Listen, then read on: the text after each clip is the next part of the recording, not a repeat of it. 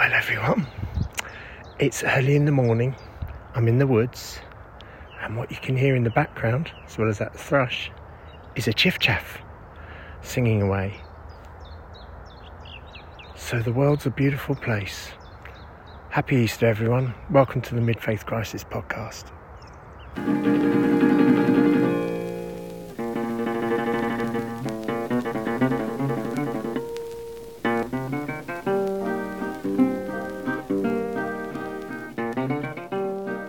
So that was David Attenborough outside. It certainly was. Among nature. It's so good. Yeah, I've heard loads of them. I mean, we've got... I went for a walk the other day. I've heard about 5, 6 in one walk. Whatever. I just didn't feel the need to make a recording about it. Well, you should have done. It's so beautiful. Does it not make you really happy hearing the birds' songs? It's just... Yeah, it does, actually. I mean, then the chiff-chaff's coming back. That's like... That is spring, isn't it? Really? Yeah. So that was nice. Yeah. So, anyway, let's get back to the intro, shall we? Yes, so, please. Welcome, everybody, to Hello. episode... What? Not you, everybody listening. Oh, thanks. Welcome, everybody, to episode 153, Mid-Faith Crisis Podcast. My name, Nick Page. Annoying Attenborough impersonator over there, Joe Davis. Hello. Hello. Happy now? Good. Hey, listen. You know that you can hear like a mosquito farting in the Amazon forest, i.e. squeaky chairs, which listeners couldn't possibly pick up. What have you noticed what you're not hearing today? I know, look at that. That is an impressive beast. I can see it. It is a beautiful thing. And it supports That is my a back. big chair, does it? It's lovely. Yeah, it was a gaming chair, evidently, but, still comes out top on all the best home office chairs. So there you go. I thought it looked like a gaming chair. I thought, Yeah. that and the fact that you're holding a control and trying to operate me. Well, that would be a fine thing. No, it's really good. And I've been getting up and going to the woods in the morning. Beautiful. Oh, so good. we're here. So it's lovely. Anyway, how are you, my friend? Yeah, I'm good. Actually, I'll be honest, I'm a bit depressed. Are you? And not even joking depressed. Oh, really? I'm just a bit down. Are you? Yeah. I just woke up this morning and I thought, I don't want to get out of bed. And yet it's a lovely day. It's Yeah. a gorgeous day. So I think I'm just going through one of those bits, but I am looking around me and trying to see the good stuff. Yeah, well, there's a lot of it about at the moment. I don't think that particularly encourages you, but yeah, I mean, who of us is not prone to just thinking on this Groundhog Day we're living over and over again, here we go again. Yeah. Talking of which, last Saturday, I just discovered, whilst doing some research for this episode, because we do some. Not much. It comes as a shock. Last Saturday, in some traditions, is called Lazarus Saturday. Is it? What, before Yeah. Palm Sunday? Yeah, Lazarus Saturday. Oh. And I always think the thing with Lazarus, he must have thought, oh, here we go again. Here we go. He said, I just got over that death bit and now I've got to go through it again. Yeah, it's annoying. I was just quite happy in the cave and now I've got called out. Anyway, a little bit down, a little bit, but I'm all right, really. I'm all right. Yeah, I think you're right. There is a lot of it about, but there's a lot of good things about as well. So we should focus on those. And what a nice link into Easter that is, because I think those, if ever there's a festival in our year where those two things belong together, it is utter despair and depression and real joy. And there they are in one festival coming up, so... Well, you're not the first person to say that to me today, in fact. I speaking to a friend earlier, a colleague, and he said, how you doing? And I said, I'm a little bit down. And he said, well, you picked the right week for it. Yeah, you absolutely have. Maybe you're perfectly in liturgical sync. I am always in a liturgical sync. We should get a liturgical sync, actually. There must be Wouldn't that one. be lovely? Yeah. I used to have sinkers when I was a baby. Did you ever get bathed in the sink when you were a kid? Not that I remember. No, but... they were known as sinkers in our household. In your household? I had a sinker every night. Yeah. Did you? In the kitchen sink. Brilliant. with the scouring brush or without? I can't really remember. I mean, I know that by the time I was 18, my mum was saying, "Really, Joe, it's got to stop now." So, What a lovely image. thank you. That's cheered me up. So good. Well, anyway, let's move on. And yeah, you are right. It's Easter. It is Easter, and what an appropriate time to say thank you to all the lovely people who give to this podcast. Who'd have thought when we started a podcast 5 years ago, people would eventually, out of pity, I assume,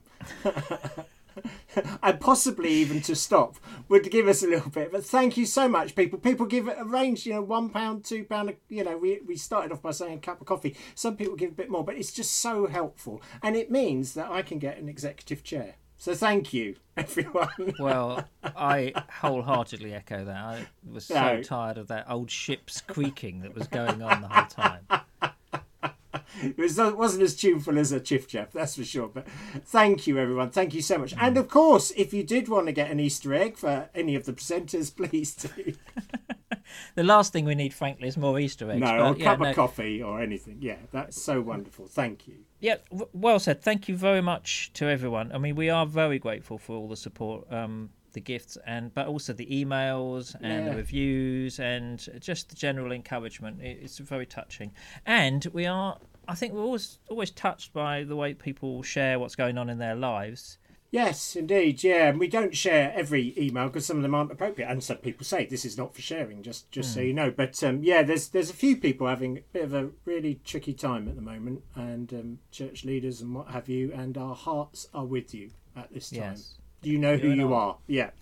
In our thoughts and prayers. And so thank you very much for taking us into your confidence and telling us what's going on in your lives.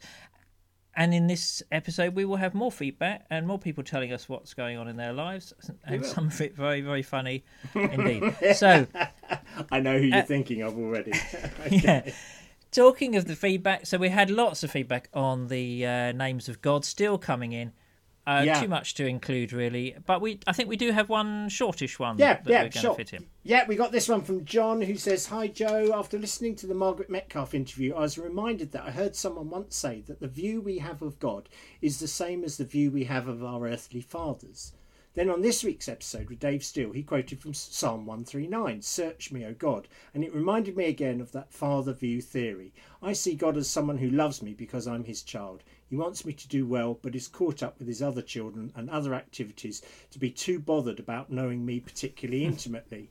This is incidentally also how I saw my father when he was alive, so could there be something in that? Thank you both for the podcast. I honestly look forward to it every week." Yeah. Well, thanks, John. I think that illustrates exactly the problem that we were talking about with the idea that any image of God, good though it might be, actually isn't the same for everybody. Nobody's experience of that image is quite the same. No, exactly. And all our parents are a glorious mix of the good, the bad and the ugly, just like we are. So again, we project the good onto God, but also I think, and sometimes perhaps even subconsciously, the bad and the ugly get there as well. Yeah, for sure. Thank you for that, John. Thank you for sharing. Great. And now, and I like this, a biblical thought from Toby, who wrote in and says, "Dear Joe and Nick, I wanted to write to you on the auspicious occasion of the 153rd episode of your podcast. As we await what you have to say on this hallowed broadcast, this would also be the appropriate time for me to ask an important question concerning the scriptures. A question that warrants discussion on a podcast for the bewildered, and which fits, I believe, with our new paradigm of abundance versus scarcity. Why, as recorded in chapter 21 of John's Gospel, often read in churches at this time of year, did the disciples miraculously catch 153 fish? Clearly, these were the fish predestined to be caught in the foreknowledge of God, and when the net was closed, there was nothing missing from their number, nor would any fish be added, but perhaps we will not know the true meaning of 153 this side of glory." It's a great number. I think it was pointing to this podcast ultimately. Anyway, he says if I am to continue listening to you every Sunday night, I should like to know which school you are in with fish. Perhaps you have a favourite numerological explanation. I suggest that for you, the application of the scripture is clear. Even with 153 large episodes in the net of the podcast, the net is unbroken, the podcast is not exhausted, and we look forward to more splendid discussions of life and godliness in him, irrespective of them, the fish, Toby. Excellent. Well, what an erudite piece of exposition there. Yes, that was beautiful. Yeah, and about as convincing as most of the other explanations of the 153 number, by the way. I knew you would have done some research into this at some point. Well, I did know a little bit, and then I looked some other stuff up. I mean, I think...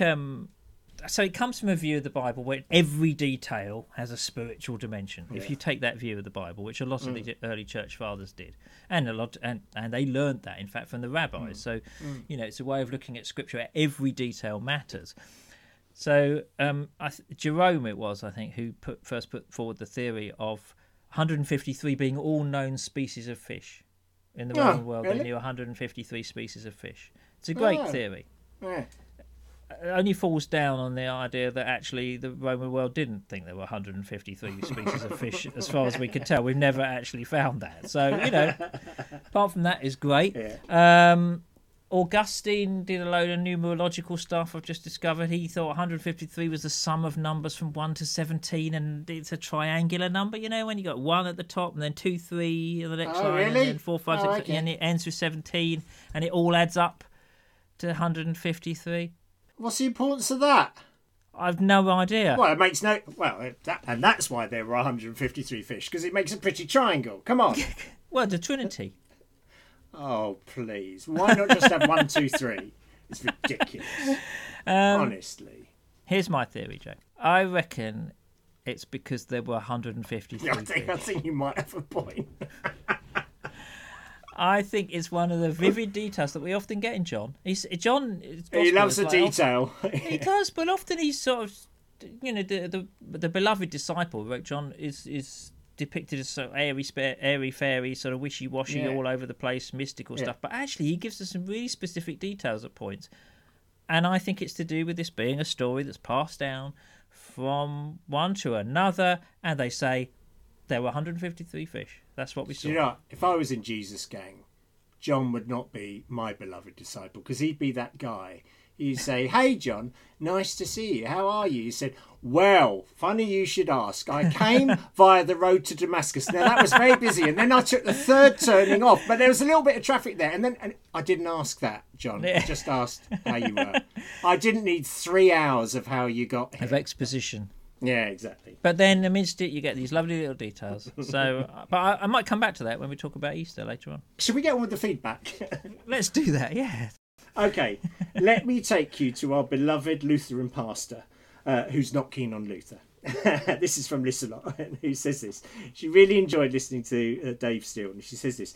Dave Steele's points about doing things because they are simply good, and not because we are good Christians who do good and godly Christian things, remind me of the Sufi story, The Holy Shadow, that Rachel Naomi Remen tells in her book Kitchen Table Wisdom. What a great name for a book. Anyway, and so here comes the story. There is a Sufi story about a man who is so good that the angels ask God to give him the gift of miracles. God wisely tells them to ask him if that is what he would wish. So the angels visit this good man and offer him first the gift of healing by hands, then the gift of conversions of souls, and lastly the gift of virtue. He refuses them all. They insist that he choose a gift, or they will choose one for him. Very well, he replies. I ask that I may do a great deal of good without ever knowing it. The story ends this way. The angels were perplexed. They took counsel and resolved upon the following plan. Every time the saint's shadow fell behind him, it would have the power to cure disease, soothe pain, and comfort sorrow. As he walked behind him, the shadow made arid paths green, caused withered plants to bloom, gave clear water to dried up brooks, fresh colour to pale children, and joy to unhappy men and women. The saint simply went about his daily life, diffusing virtue as the stars diffuse light and the flowers scent, without ever being aware of it.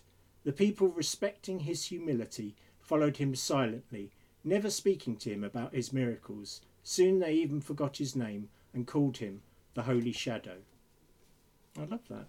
And That's she goes, lovely. yeah, she goes Really on. lovely. Yeah, well, she's lovely. Thank you so much for that, Lisa Lot. And she says this. She goes on to say, listening to the Mid-Faith podcast gives such courage. You two are, what with your fountain pens, creaky chairs, love of birds and cheese, and food and wine and sunsets, and sharers of many ramblings, theological or otherwise, yourselves such scatterers of abundance, and I'm forever grateful for that. Thank you. That's very kind of you, Lisa Lotta. Yeah, it's wonderful. Well, let's move on. No, let's quickly crack on. before Okay. I'm feeling terribly English at the moment. Yeah, so, of course. Yeah, that will have really hurt Nick. So thank you. Yeah. Okay, so Rachel says this. Hello, Joe and Nick. Thanks as ever for the podcast. I loved last week's episode and the interview. Heaven and Hell. It was so thought-provoking. I needed to listen to it twice. It really resonated with some of the thoughts I've been having about how this last year has changed, what I feel about church and how I do it.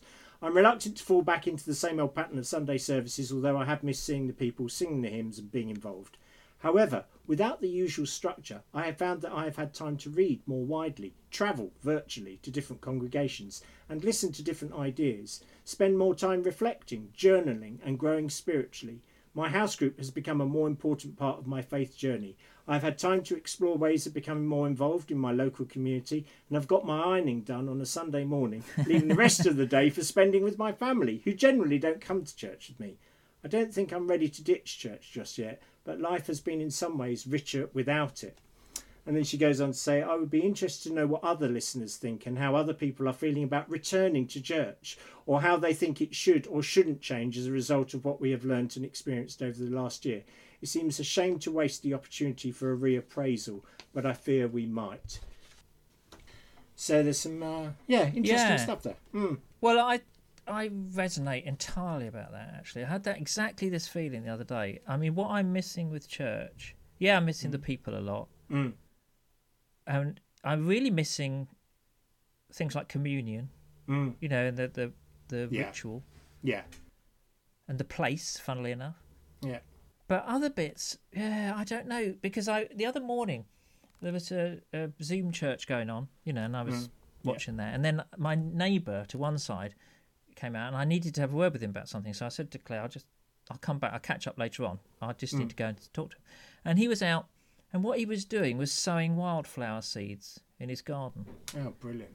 And I thought, I'd rather be doing that on a Sunday morning. Yeah. I felt like a really holy thing to be doing on a Sunday morning. So I don't know. I see exactly what Rachel's saying.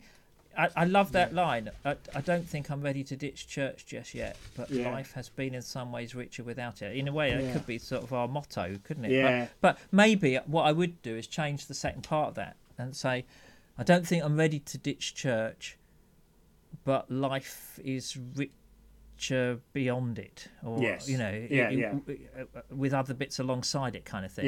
Sure. Expand it. It feels to me that's where a lot of our listeners are. I'm certainly why we began the podcast. I mean, I don't know what it is for you. I don't think it's an issue for you, is it? Returning to church? No, not really. Well, only in a sense that I cannot wait to be round our table, our kitchen table. That's where church that's where life happens. Everything happens around the kitchen table. Yes, so that's I can't wait for that. But we will take communion virtually, Monday, Thursday, as ever, and it will be. Well, I had a virtual communion. It's today. It's not the same thing, though. It's a bit it is very. Although strange. My communion elements today were a small glass of ginger wine and a rum and raisin hot cross bun. I thought that's excellent communion, really, in some respects, but not the same.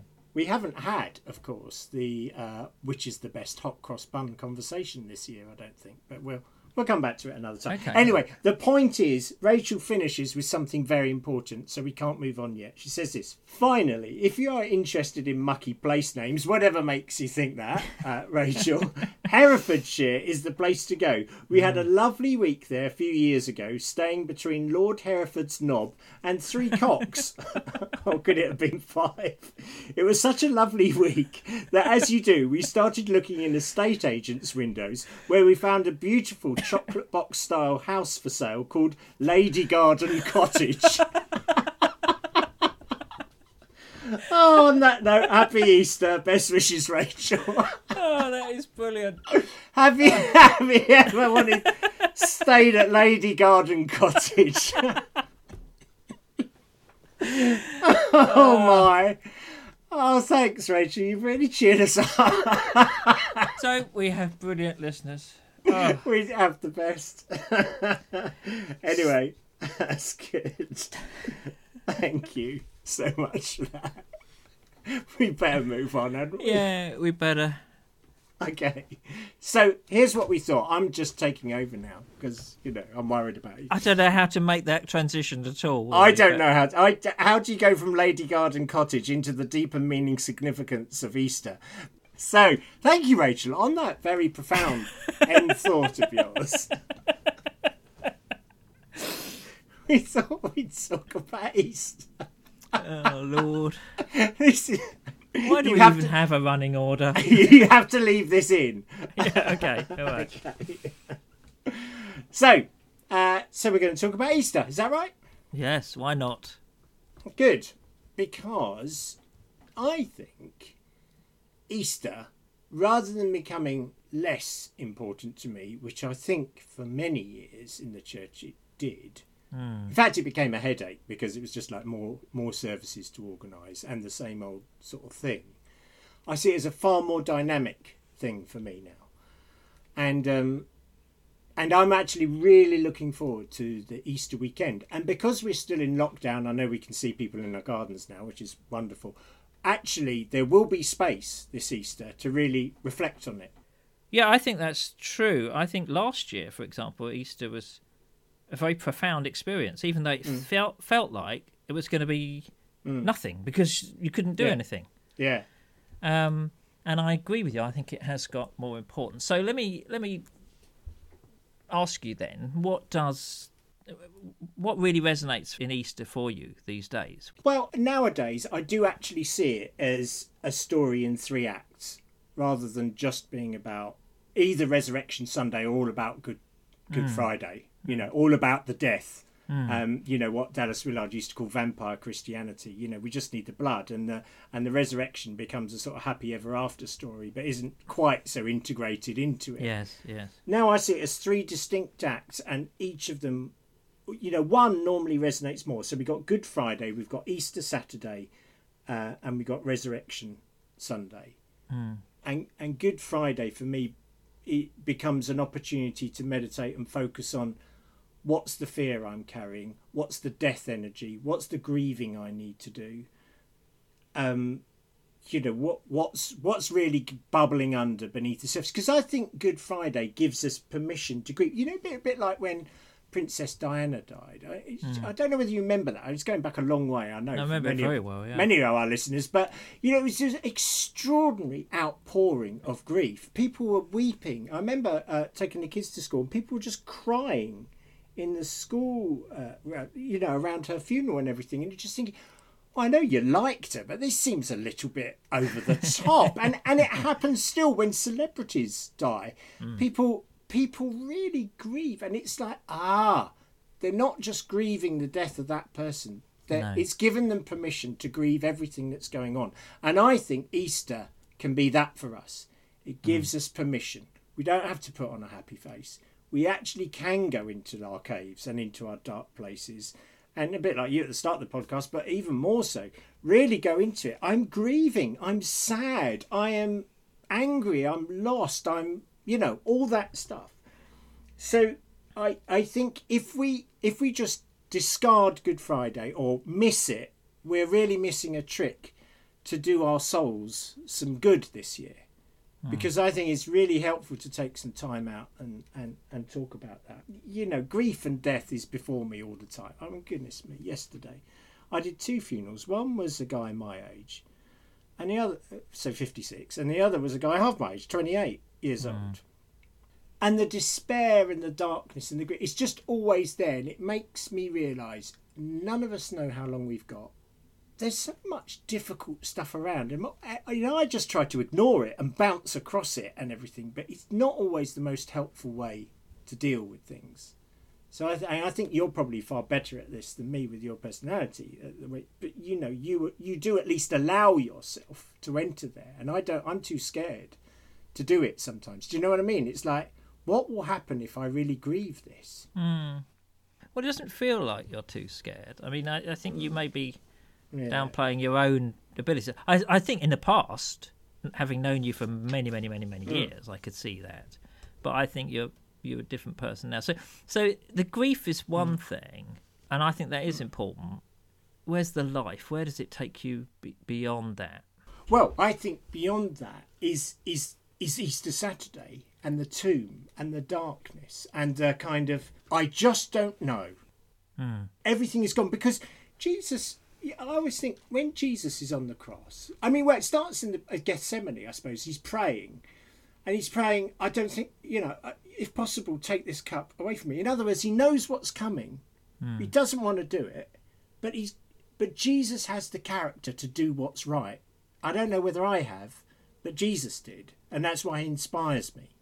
And then he's crucified, which I think I'm right in saying was possibly one of the worst deaths you could possibly suffer in the ancient world. I mean, pain-wise and slow-wise. And he cries out, my God, why have you forsaken me? So it seems to me that if you allow yourself to enter this dark space, Jesus is having more than a mid-faith crisis at that moment. It's like, hang on, I've done all the right things.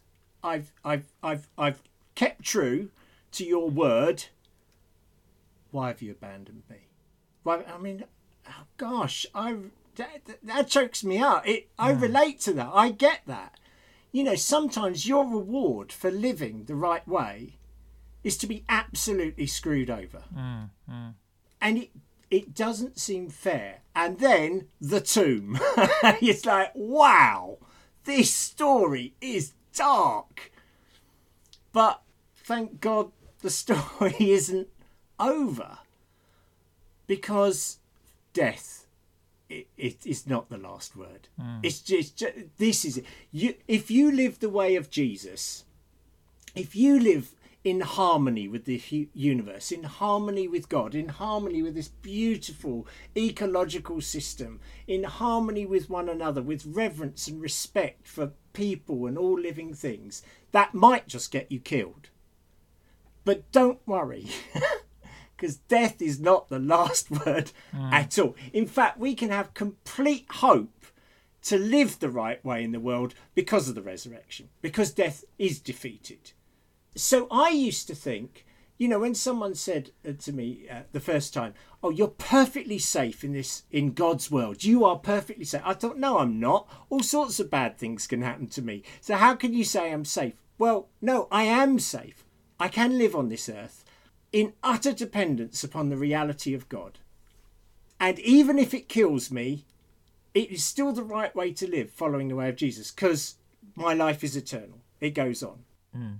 And this is why I think I can be a funeral celebrant, to be honest, because sometimes it drains the life out of me, if I'm honest. But still, I come back to, well, it's resurrection energy is the last word in the story.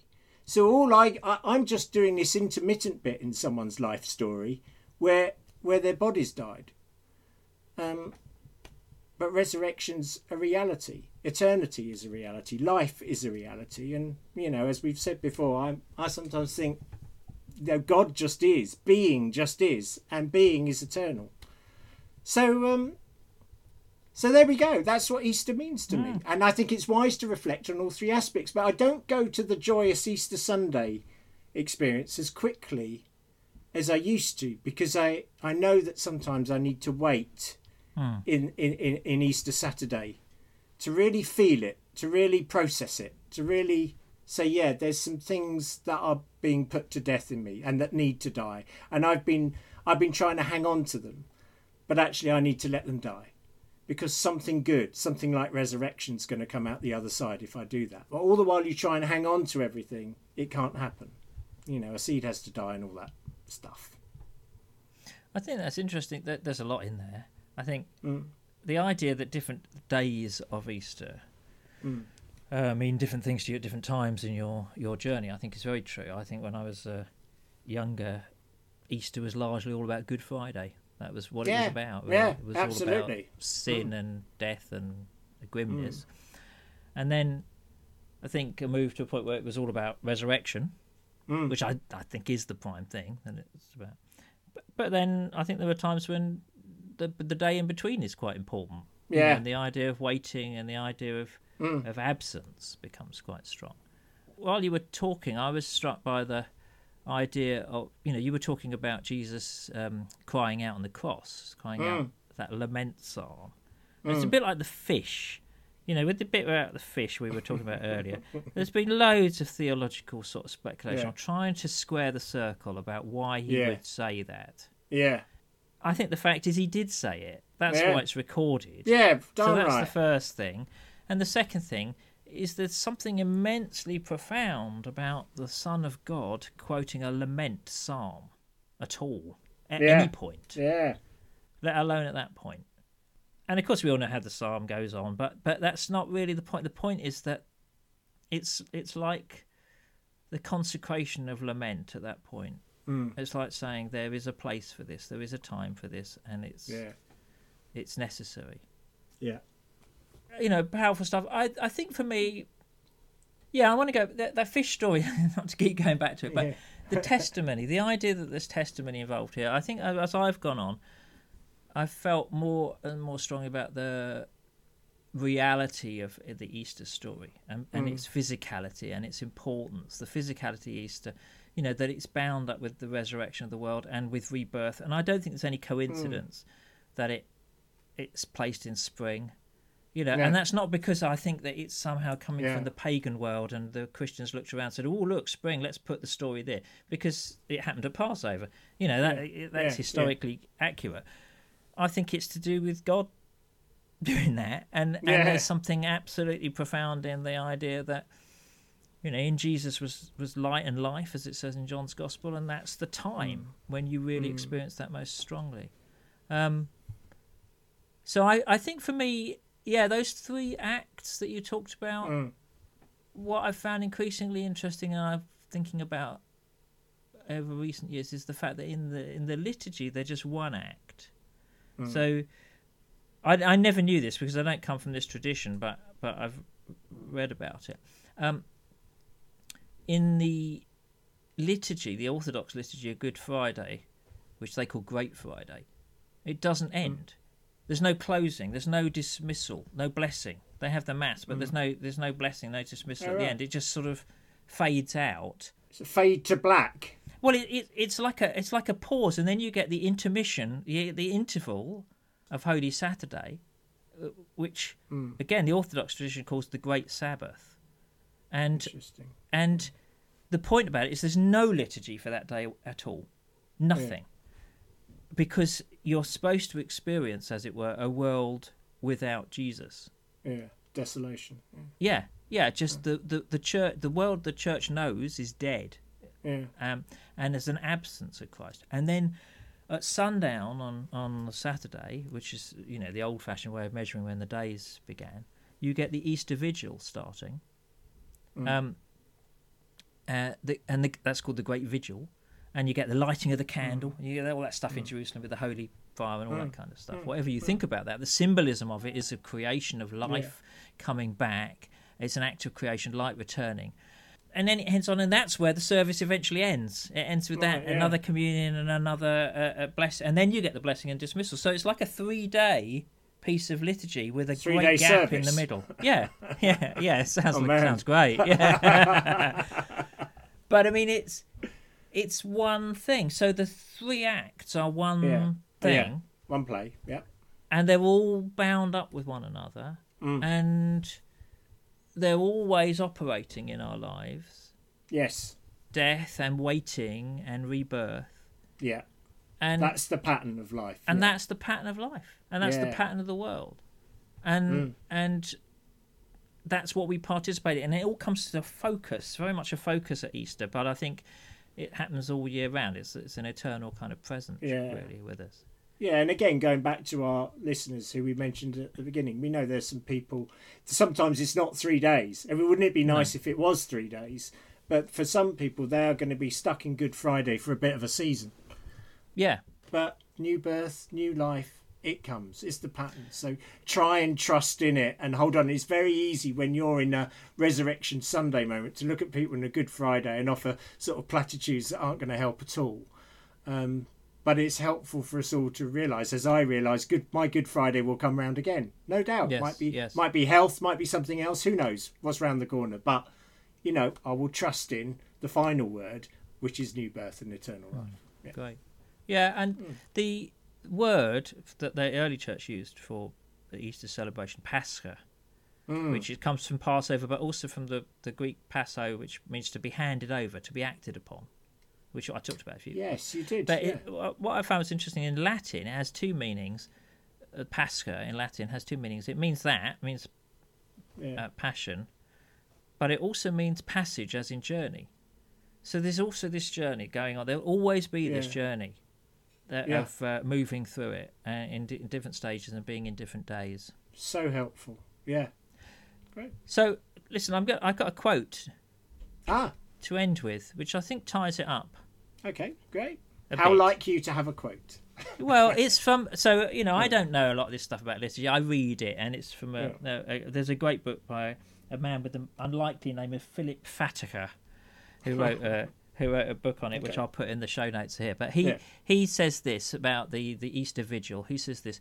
He says, in the Great Vigil, we participate in events beyond our understanding, death and resurrection in a wide context, brought to a focus on a hill and in a tomb outside Jerusalem, Passover and the moon, the natural world and human worship, bound in ways so deep that their full comprehension is now hidden from us.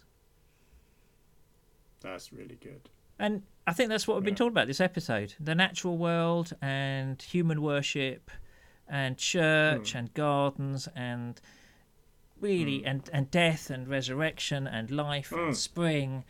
And I think the best way to end this podcast is to hear the Chiff Chaffs again. Oh, excellent idea.